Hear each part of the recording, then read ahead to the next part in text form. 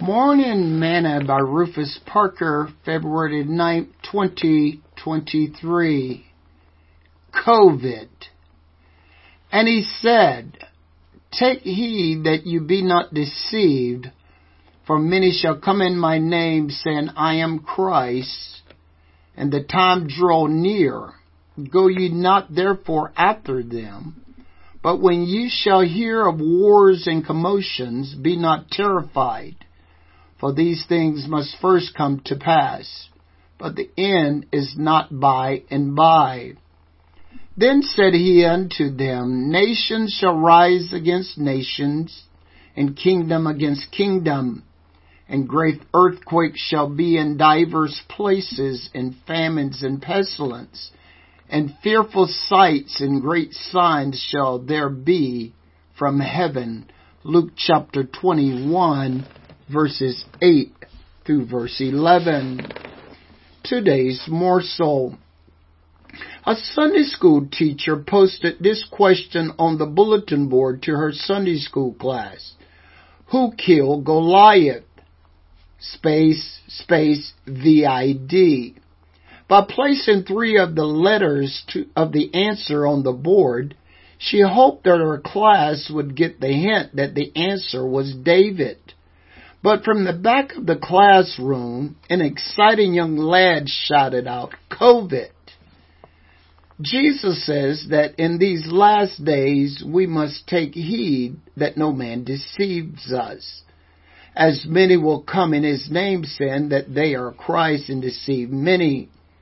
Many are going to say that they have the truth, or teaching the truth, walking in the truth, and understanding the truth. But as Paul told the church at Corinth, and no marvel, for Satan himself is transformed into an angel of light.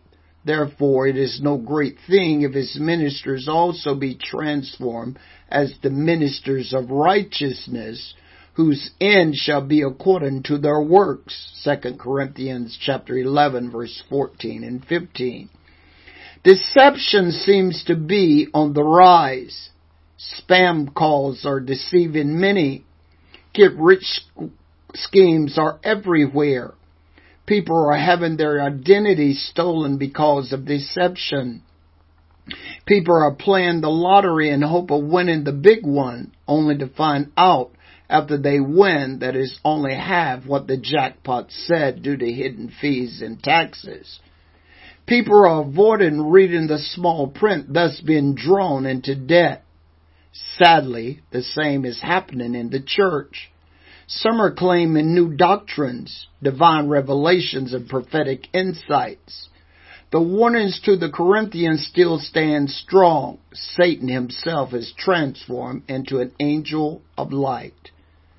Beware and compare all things to the word so that you are not led astray. The only way that you're going to be able to prevent being deceived in this last day is to stay rooted and grounded in the church and in the Word of God, prayer, and keeping yourself in the love of God. Sing this song with me today. Hold to God's unchanging hand. Hold to God's unchanging hand. Build your hopes on things eternal. Hold to God's unchanging hand.